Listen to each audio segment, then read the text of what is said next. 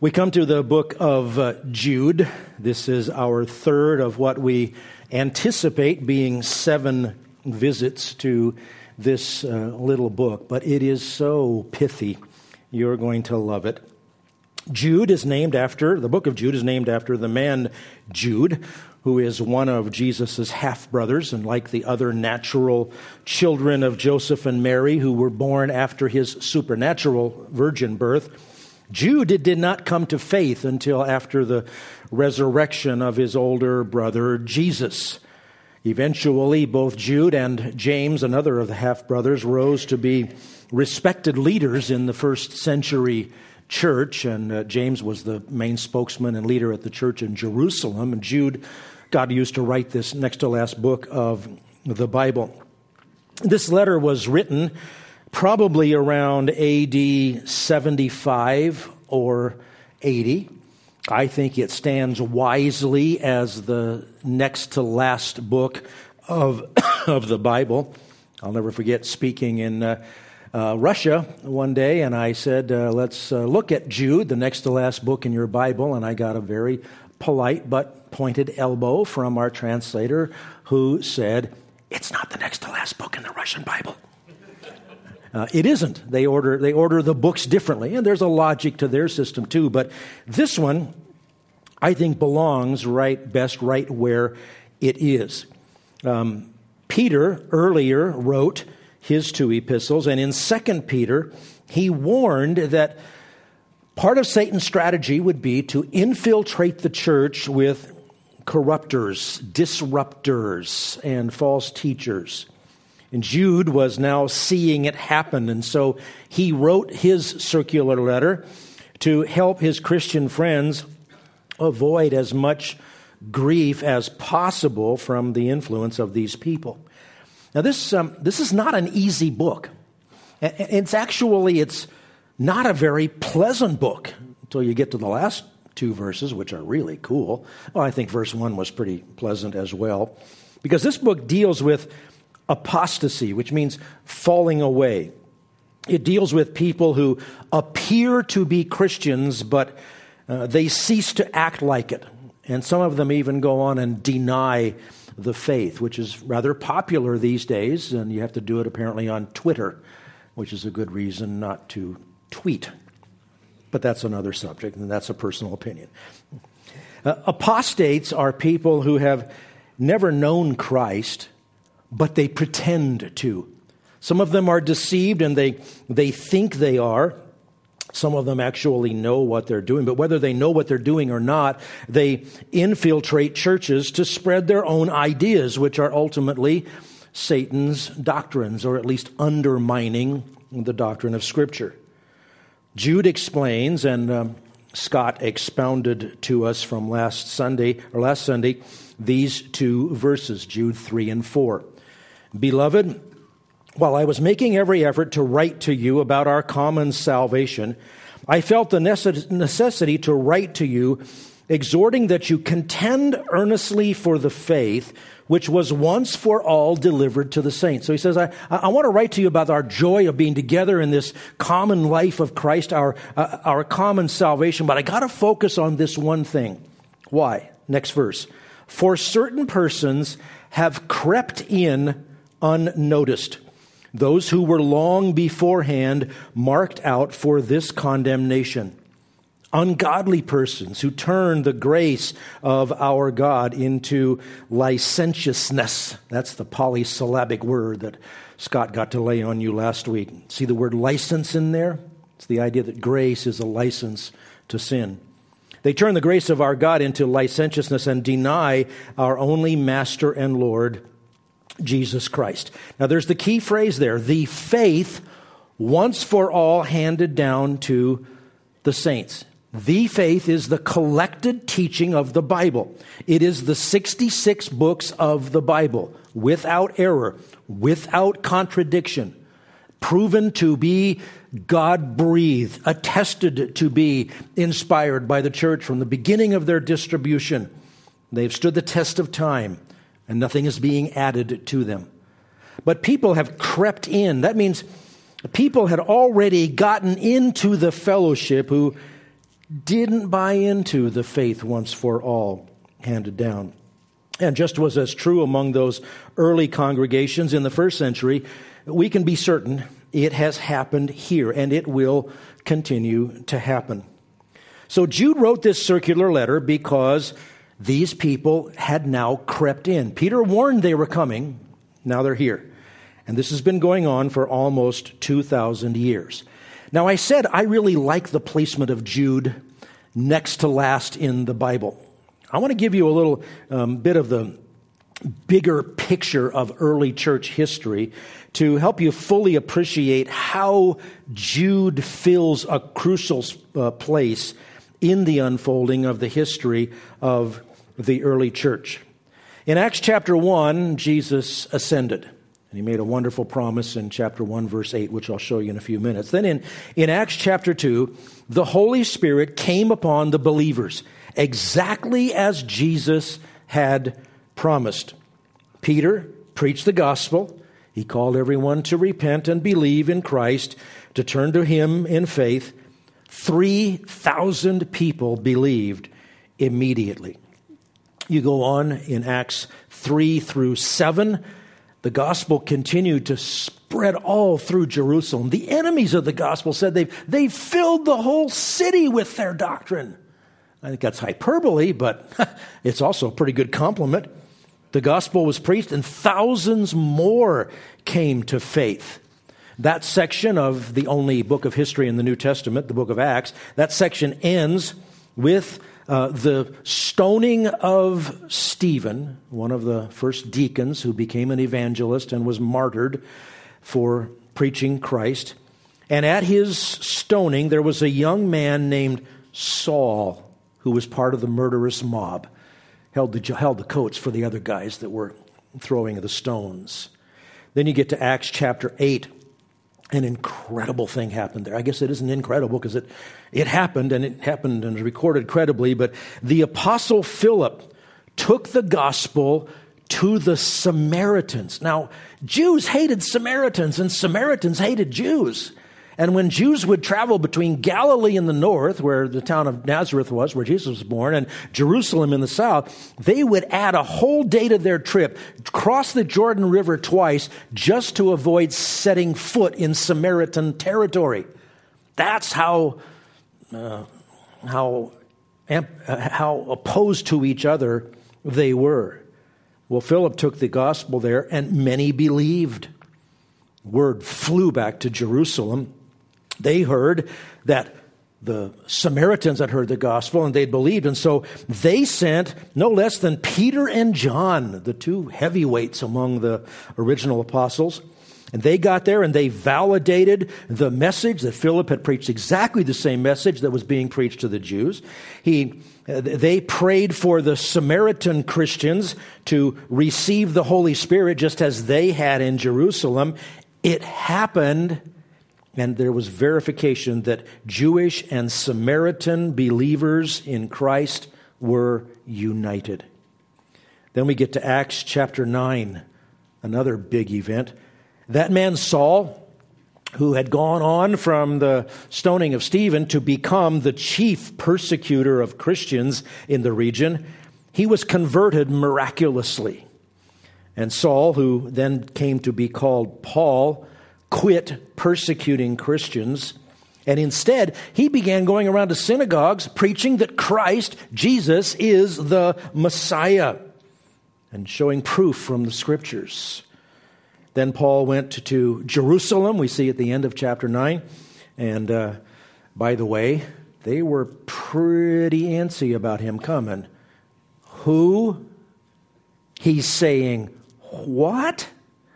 But he got introduced, Barnabas introduced him, and he became acquainted with the other apostles, and they were on the same team from then on.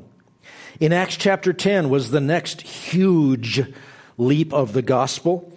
God used Peter to preach the gospel to a group of Gentiles. Gentiles.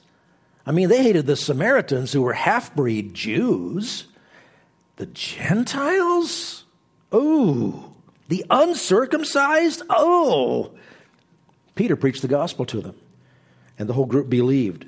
And they received the Holy Spirit, just like happened in Jerusalem. They were baptized just as it was with the first Jewish believers and with the Samaritans. And now Jews, Samaritans, and Gentiles are all united in Christ. In Acts 11 and 12, the next amazing development, the Gentile church in the city called Antioch. There's a couple of different Antiochs, but this is one where the gospel had gone early in the ministry to Gentiles, and it was a predominantly Gentile church. It became the first Gentile church to train, equip, support, send, and welcome back missionaries. The church in Antioch sent Paul and Barnabas to take the gospel to the Gentiles. Now, I'll leave it to you to read the rest of the book of Acts, but it traces the spread of the gospel primarily to Gentiles, fulfilling exactly what Jesus had promised. I said he made a wonderful promise just before he ascended. It's Acts chapter 1, verse 8. But you will receive power when the Holy Spirit has come upon you, started in chapter 2, and you shall be my witnesses both in Jerusalem and in all Judea, that's the area around Jerusalem, and Samaria, and even to the remotest part of the earth. Your address probably says Boise, Idaho, USA, and a zip code, and then it should say, in the remotest parts of the earth. The gospel has come even to us 21 centuries later on a different continent, in a different language, in a different culture. What a glorious thing it is. Well, by about AD 68, the church included Jews and Samaritans and a much greater number of Gentiles. And during the final years of the Apostle Paul's ministry, Peter wrote 2 letters that are included in the Bible, 1 Peter and 2 Peter. And in that final one, 2 Peter, he warned that everywhere that there were churches, Satan would plant infiltrators who would secretly introduce corrupt doctrines. We know that Paul made 3 missionary journeys to Gentile territories. Then he made a 4th one at government expense. That's when he went as a prisoner to Rome. We know that he was imprisoned in Rome for a couple of years after having been imprisoned in Caesarea for over a year before that, or not Caesarea. And then he was released. He traveled a little bit, and he was re-imprisoned and eventually martyred, probably in the year AD 68. We can't be really dogmatic about that, but it also doesn't matter. We know that between the first and second imprisonments, Paul placed Timothy in the city of Ephesus to teach and preach there, to combat false doctrines that were showing up there. Ephesus is arguably the largest of the churches in the Gentile world in that first century. And it even became the headquarters where we believe the Apostle John lived until his exile. Likewise, having put Timothy in Ephesus, Paul sent Titus to Crete to do the same thing. He just subtly says, stop the mouths of the ones who are teaching wrongly, and to appoint elders in every city. Then it came about that Paul and Peter were both martyred. I just read this week. I'd never heard this before. I've only been at this for half a century. I never heard before the theory that Peter and Paul were martyred on the same day. We can't prove that unless you find a newspaper article from the next day explaining that both of them were martyred. People love to get sentimental about stuff like that. That doesn't matter either, but they were both martyred, and not long afterward, that was probably in 68, Jerusalem and the Jewish temple were destroyed by the Romans in AD 70. The Bible books written after that, the only Bible books written after Peter and Paul died, are Jude and the 5 books written by the Apostle John. John, 1 John, 2 John, 3 John, and the book of Revelation. So this occupies that unique place, if you will. Jude's message is the battle is on. What Peter warned about was happening, and it has been happening ever since. In one of Peter's letters, the first one, he says in 1 Peter chapter 4, verse 17, "For it is time for judgment to begin with the household of God." Now, we're not going to stand at the great white throne of judgment. That's at the end times. But what he says, God is going to be working with his people, in his household, in his family, in his church. He says that judgment is to begin with the household of God. And if it begins with us first, what will be the outcome for those who do not obey the gospel of Jesus Christ? He's saying if God is so holy and he cares so much about the holiness of his children that he will actually discipline his own children, what's he going to do to the ones who reject him? That's his rhetorical question. Peter's point is it's far better to endure suffering in the name of Christ, far better to undergo the Lord purging and strengthening his church than to endure the eternal suffering of unbelievers in the lake of fire. And God so strongly and painfully judges his church, which he loves, so what will be the fury of his wrath on the ungodly? Now, in the case of the ones that Jude referred to, they had a particular bent in the kind of teaching that Jude was observing. They went overboard with the grace of God. They practiced and set the example of licentiousness. They were the same kind of people that the Apostle Paul had in mind when he wrote Romans 6, 1 and 2. What shall we say then? Are we to continue in sin so that grace may increase? I mean, don't we want God to be glorified? Isn't God glorified when he shows his grace? Doesn't he show his grace to sinners? So we should sin more so God will get more grace, so he'll get more glory. What's his answer? May it never be. That's the best English translation we can do. The Greek is me genoita. It's such a strong expression of no way, absolutely not. Stop your mouth, don't go a word farther. That's kind of what it means. It's a very strong expression. The King James translators translated it, God forbid. It's neither the word God nor the word forbid, but that was the idiom they thought of. May it never be. How shall we who died to sin still live in it? Now, we're considering Jude, who was dealing with some teachers who were practicing and teaching licentiousness, or Scott gave you another polysyllabic word last week, antinomianism, no law, feeling that the law of God has no claim on your life whatsoever. That was the teaching that Jude was dealing with. Those who practice licentiousness tend to minimize some of the things in the Bible, or just to ignore certain things that it teaches, especially the ones the parts they don't like. There were also those, though, in the first century, not the ones mentioned by Jude, but there were those who pervert the sufficiency of Scripture on the other end, adding to what it teaches.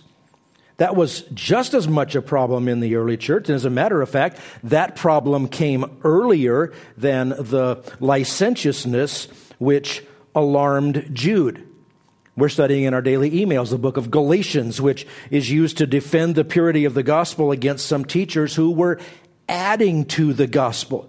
Yeah, we want you to receive Jesus, and then welcome to the family, Gentiles. Now go get circumcised. Now start keeping all of the Jewish rituals. Now start bringing your sacrifices to the temple. Now keep all the Jewish holidays. And that was firmly refuted at the Jerusalem Council. So some took away, some added. I think you see the point. Satan infiltrates the church with people who bring influences that are designed to corrupt genuine faith in the Bible. Some negate what the Bible says, others add to it. Proverbs, I think it's chapter 3, do not add to God's word, you will be found to be a liar. Okay? Book of Revelation, right at the end. If anyone takes away from the words of the prophecies of this book, he will have added to him all of the plagues written in this book. In other words, there is the faith once for all handed down to the saints. Believe it. Trust it. Mine its riches. Live by it. Don't add. Don't take away. Now, the adding and the taking away, those appeal to different people. Some like to feel like they're really working up a spiritual sweat and working their way to heaven. They love that legalism stuff. Some just want to do whatever they want to do. They don't understand that Christ didn't set you free to do what you want to do. He set you free to do what you should do, to do the right thing. So Jude says, I wanted to write in general about the doctrine of salvation, but I had to contend to this part about the fact that the war is on. Contend earnestly for the purity and integrity of Scripture.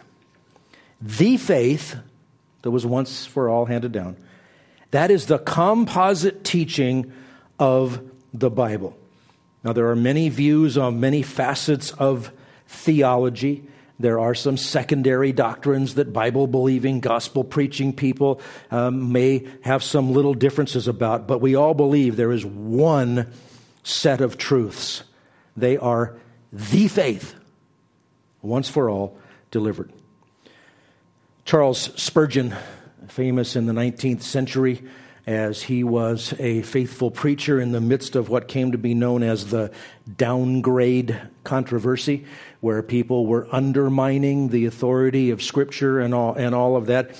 He wrote a book cleverly titled The Downgrade Controversy, in which he said, among other things, commonly it is found in theology that which is true is not new, and that which is new is not true. It was once for all handed down.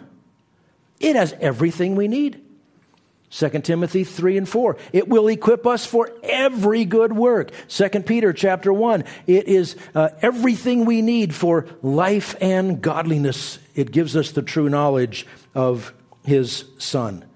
So the book of Jude is here to embolden us to constantly deepen our resolve to understand what the Word of God says and to contend for it earnestly against any attack of those who seek to take away from it or add to it.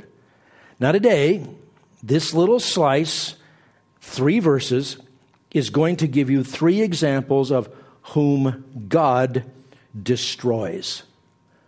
This is if you want to say it this way, this is the scared straight part of this book.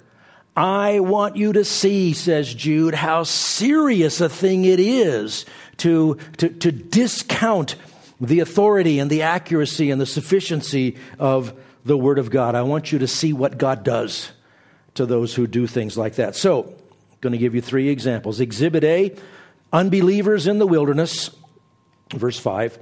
Exhibit B, angels out of bounds. They're not in the outfield, I want you to know. Angels out of bounds, verse 6. And then Exhibit C, Sodom and Gomorrah in verse 7. Jude is going to, and you'll see it today and in following parts of Jude, Jude draws heavily upon the Old Testament, the Hebrew Scriptures. And he draws heavily on things that were common knowledge to his Jewish Christian readers and to the early Gentile Christians who learned a lot from their Jewish predecessors. He's going to emphasize a crucial point in these next 3 verses. Just looking like you are blessed by God doesn't prove that you are. Just hanging around with people blessed by God doesn't prove that you are one of them. All right, Exhibit A. Unbelievers in the wilderness, verse 5 says, Now I desire to remind you, though you know all things once for all, that the Lord, after saving a people out of the land of Egypt, subsequently destroyed those who did not believe. Now, I'm going to also read that to you from the New Legacy Standard Bible, because there's one small translation question. It could go either of two ways, and my two favorite translations do it two ways. Legacy Standard Bible says, "Now I want to remind you, though you know all things, that Jesus, having once saved a people out of the land of Egypt, subsequently destroyed those who did not believe." Now, in case you glazed over, the difference is in where the word once is, and whether it's translated once or once for all. That Greek word can go either with "though you know all things." That's how the New American Standard did it. "Though you know all things once for all." That would be referring back to the once for all delivered to the saints' faith. Or it can go with the word saved, having once saved a people. The Greek technically allows for either of those translations. It is where that Greek word hapax is placed in the sentence that nudges me toward going with the Legacy Standard Bible rendering, that the emphasis is that even after providing for Israel to escape from Egypt at once, God held them accountable to live in light of his truth. Either one is fine. You can get to heaven either way. So this phrase, "though you know all things," is interesting. Whether you put the word once with that or not, he's emphasizing the faith once for all handed down to the saints. And by the way, that's that same word, hapax, translated in verse 3, that we have here in verse 5. In verse 5, Jude was taking another poke at people who claim to receive further revelation beyond what God has given us in Scripture. He's also poking at those who believe that they can pick and choose which parts of the Bible to believe. There is a very popular, highly poisonous teaching that's been running around in the evangelical world for about 30 years, imported from some other corners of theology, that God speaks outside of the Bible.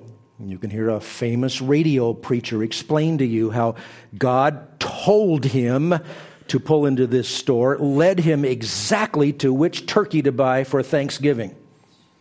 Glad he had a nice Thanksgiving. I hope it was yummy.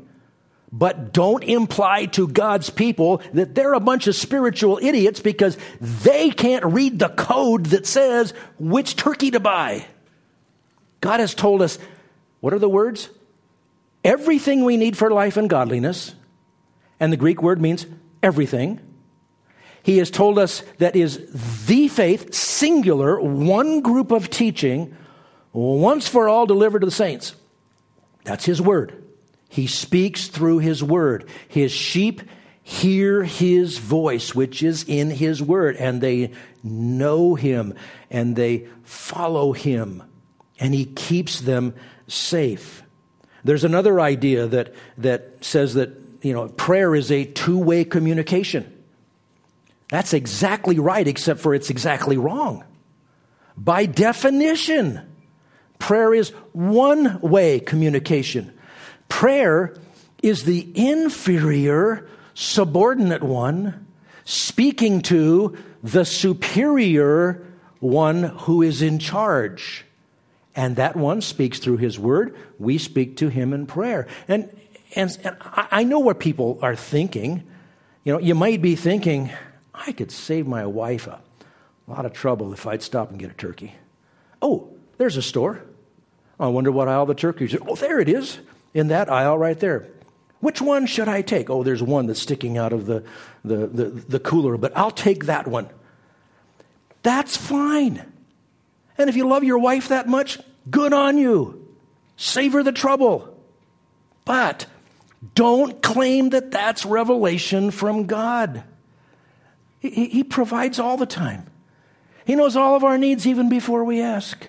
He causes all things to work together for good to them that love him and are called according to his purpose. But that's his providence. It is not him speaking to you. So to grow in Christ, you don't need more revelation. You just need to understand what has already been given. Sometimes you need to be reminded of it, and sometimes you need to be nudged and encouraged and helped to obey it. Sometimes you even need to be corrected and get back to obeying it. Peter made a big deal about reminding.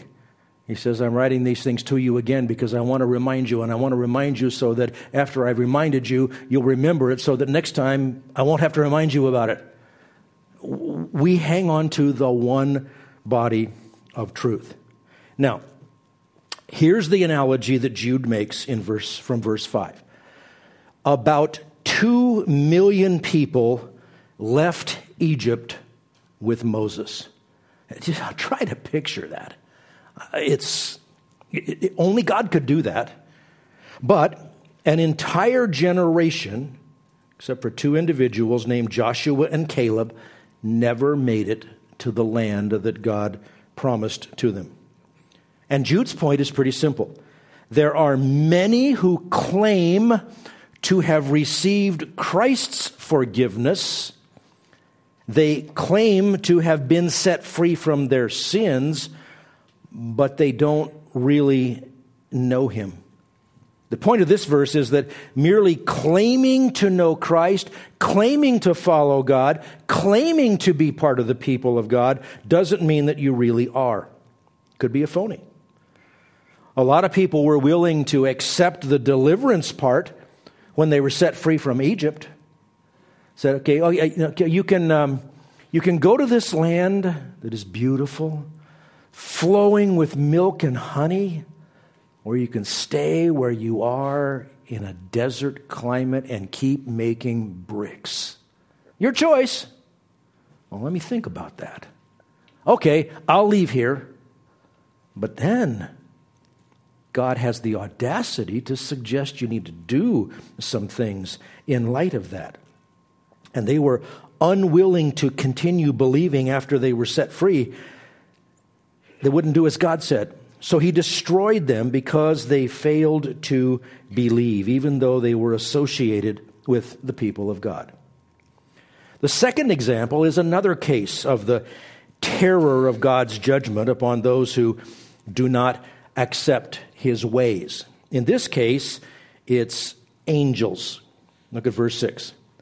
And angels who did not keep their own domain, but abandoned their proper abode, he has kept in eternal bonds under darkness for the judgment of the great day. Now, I said, God's given us his word. We need to ask him for wisdom. I believe his word. I've studied his word hard, and I continue to do that. And I asked him for wisdom this week. Lord, how do I teach this verse after I wrote my master's thesis on this verse and the next verse? And God gave me wisdom. He said, put a cork in it. Tell them what Jude says. Okay, I will. And if you have a serious case of insomnia sometime, get a hold of me. I can email you an electronic copy of my thesis. It'll probably fix your problem. It's not the most titillating reading in the world. All right. Key phrase. These angels did not keep their own domain. They didn't stay in the realm where angels belong. Angels are non-corporeal beings, and they live in a spiritual realm that we can't see and we've never experienced. But it's where they are. But they abandoned their proper abode. That means that they left the proper realm of angelic existence and entered a realm that didn't belong to them. Now, these are fallen angels, obviously. And that's what we call demons in the Bible. And this says they crossed a line and they incurred the severest of judgments. Now, what's he talking about? Well, the incident to which he ultimately refers is recorded in Genesis 6, 1 through 4. Satan persuaded a group of fallen angels, demons, to take on human form, or if not that, to possess willing evil men, to cohabitate with women and produce some sort of corrupted offspring. Best guess is that this was to try to disrupt the line of descendancy to the Messiah. Well, they did produce exceptionally wicked demonic offspring, and this sin was so gross that the demons who propagated it have been punished more immediately, more permanently, and more severely than other fallen angels. It says they've been kept in eternal bonds under darkness for the judgment. In other words, they got a life sentence, and they never die. So it's eternal. They are never getting out. Most demons roam free. You see encounters with them in the Gospels. Some demons are imprisoned, but they are going to be set free. They're going to be imprisoned until a time in the 70th week of Daniel. We also call that the tribulation, the 7 years leading up to the second coming of Christ. If you don't know what 70th week of Daniel is, well, you missed too many Wednesday nights. Scott just finished that in Daniel chapter 9. You can go back and review all those things and join us in chapter 10 now. But those demons who have been temporarily imprisoned are going to be released. They're going to be unleashed on mankind as part of God's wrath before the second coming of Christ. But the ones mentioned in this passage are imprisoned now, and they will stay in prison, and they'll be released only for their moment of permanent judgment, after which they will be cast into the lake of fire for eternity. Now, that's a bunch of stuff. One of the reasons that I chose the dissertation or the thesis topic that I did is that I had to go to Genesis chapter 6. That meant I had to take my pathetic Hebrew skills and work really, really hard and get a lot of help to do a Hebrew exegesis project. I had Jude and these other verses I'm about to quote you in the New Testament, so I had to work really, really hard with a New Testament Greek exegesis project, and it has to do with angels, so I had to study the whole doctrine of angelology and demonology. I actually put a hold on working on my thesis to take the time to write and develop and teach a course on angelology so that I could figure this stuff out. There's a lot of stuff here. Jude is not a goosebump book for these wonderful, sweet, warm, toasty blessings. As I said, it's the scared straight part of this. Well, these demons that did this are mentioned two other places in the New Testament, both from Peter. 2 Peter chapter 2, verse 4 says, "For if God did not spare angels when they sinned, but cast them into hell and committed them to pits of darkness reserved for judgment." Now, you notice that's not the end of a sentence. A couple of things there. Notice the context there is the time of the flood, which is Genesis chapter 6. So we know there's a connection there. And his point is, he didn't spare them. You think you're going to be spared if you reject what God says? Another interesting thing is it says he cast them into hell. That is the translation of an interesting Greek word. It's not the normal word for hell, Hades. It's a word, it actually comes from mythology, and it's the idea of a prison for spirits. It's a place called Tartarus. So I have said this many times, I can't stand tartar sauce. So I picture that place as this steaming, boiling vat of tartar sauce that they have to dog paddle around in for all the time until their judgment. It's probably even worse than tartar sauce, but we don't know. What else do we know about them? 1 Peter chapter 3, verses 18 through 20. "For Christ also died for sins once for all." By the way, that's that Greek word again. He died for sins once for all, never to be repeated, one sacrifice. "The just for the unjust." The only righteous man, the only innocent man that has ever lived died on behalf of the guilty ones. He did it as the just one for the unjust ones, in order that he might bring us to God, having been put to death in the flesh, but made alive in the Spirit, in which also he went and made proclamation to the spirits now in prison. Those are those angels who once were disobedient when the patience of God kept waiting in the days of Noah. That's how we know that that's the situation. That's the sin referred to. During the construction of the ark, in which the few, that is, 8 persons, were brought safely through the water. In the time between when Jesus' body was in the tomb and when he rose again, in his spirit, he went and he made a proclamation to those angels. Don't you wish you had a transcript of what he said? Well, we have Jude 6 and 7. Now, rather than taking a great big side trip into all of that stuff, I'm going to try to keep our focus on Jude, but I do want you to know we have copies of an article that I wrote years ago for our radio program called The Strangest Sin of All Time. You can find it on our website if you are crafty and tenacious enough, or you can get a hard copy in the literature rack out by the front door. The point of verse 6 is that God deals especially severely with those who oppose his ways. He eliminated those who did not believe among the chosen people of Israel. He judges angels who oppose him, and he judges the worst of them most severely. The next verse is Jude's third example of the terrible nature of his judgment. Exhibit C, Sodom and Gomorrah. And it's very closely connected with Exhibit B. Grammatically, in the text, it is connected because there's a pronoun in verse 7 that has its antecedent back in verse 6.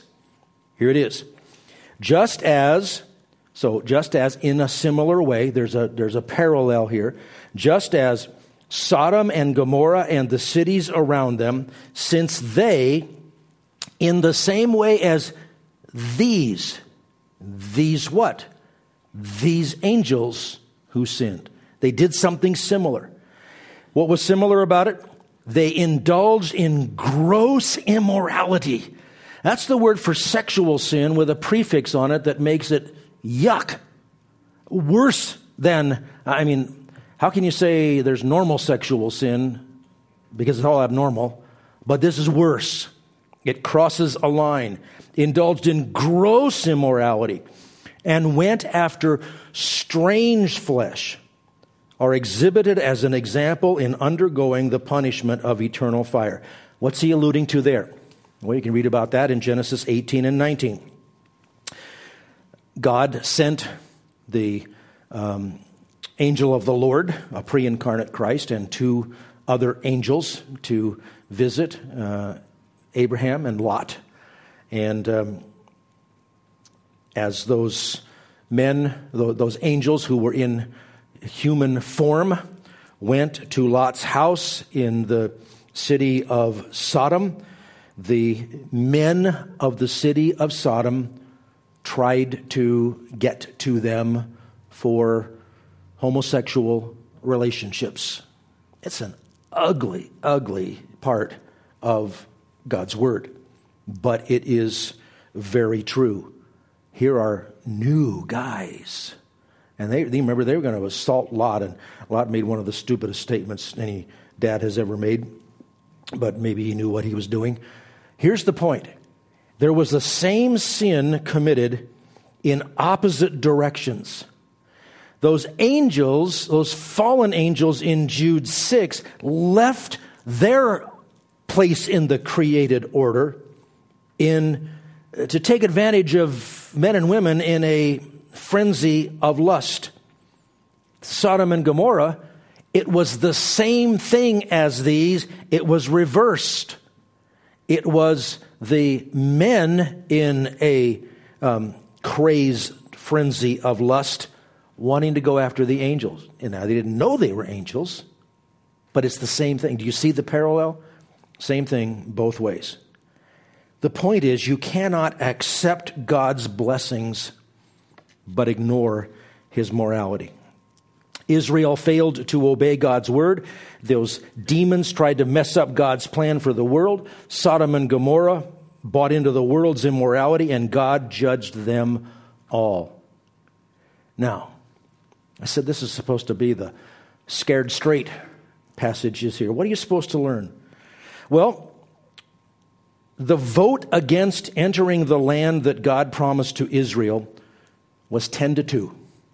They got to Kadesh Barnea, supposed to be the gateway into the land, and they didn't need more revelation, but because God had told them what they wanted them to do.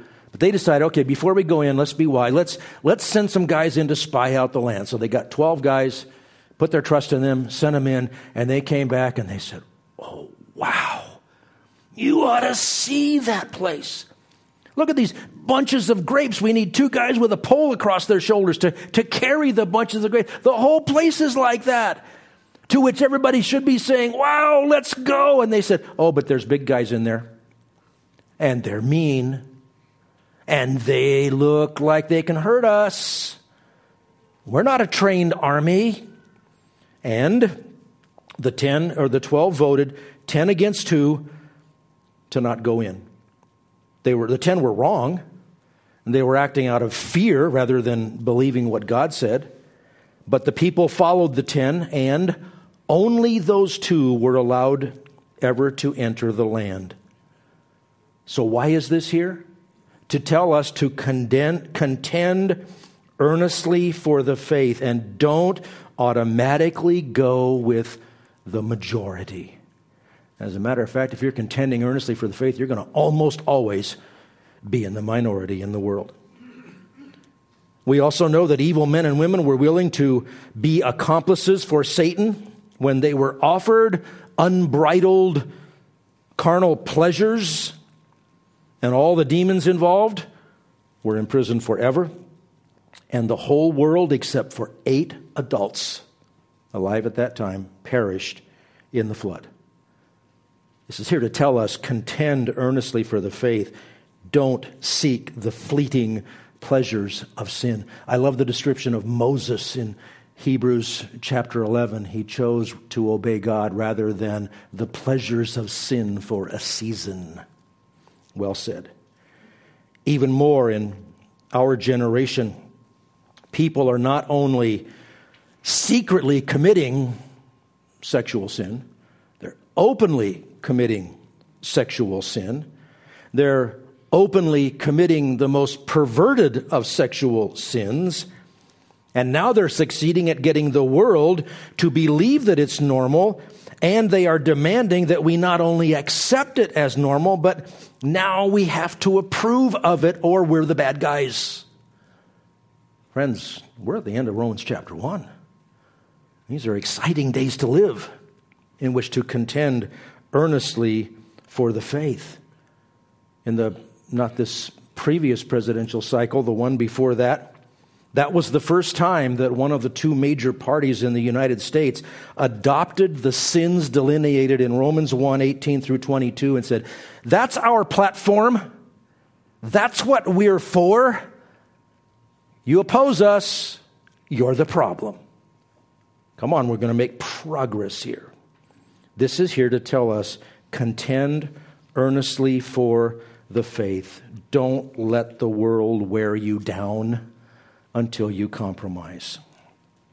If God does not judge this nation and all others who are going in the same direction, you've probably heard this before, if he doesn't judge us, he needs to apologize to Sodom and Gomorrah. 3 drastic examples of the doom that awaits people who lead others astray. So here we are in Jude. How in the world can you spend 7 sermons on 1 page? We're just getting going. You've seen 3 so far. What have you seen so far in Jude? Do you understand that in Christ, we saw in verse 1, you are called, beloved, and kept? Are you in Christ? Have you cried out to God and said, I know I'm a sinner. I know I'm alienated from you. Please, forgive my sin. Come into my life. Make me into the person you intend me to be. That's who this book is for, so that we will contend earnestly for the faith. The second question is, will you contend earnestly for the faith? Not lots of different opinions about things. The faith. And do you see the lesson from the doom of false teachers? God never allows those who oppose him or his people to go unpunished. He is very patient and very gracious. He always upholds truth and holiness. No one escapes his punishment except by fleeing to Christ, taking refuge in him, which is where we stand. Let's pray. Father, thank you that in Christ we need not fear judgment. There is no condemnation to those who are in Christ Jesus. Even when you chasten us, it is out of your love for us.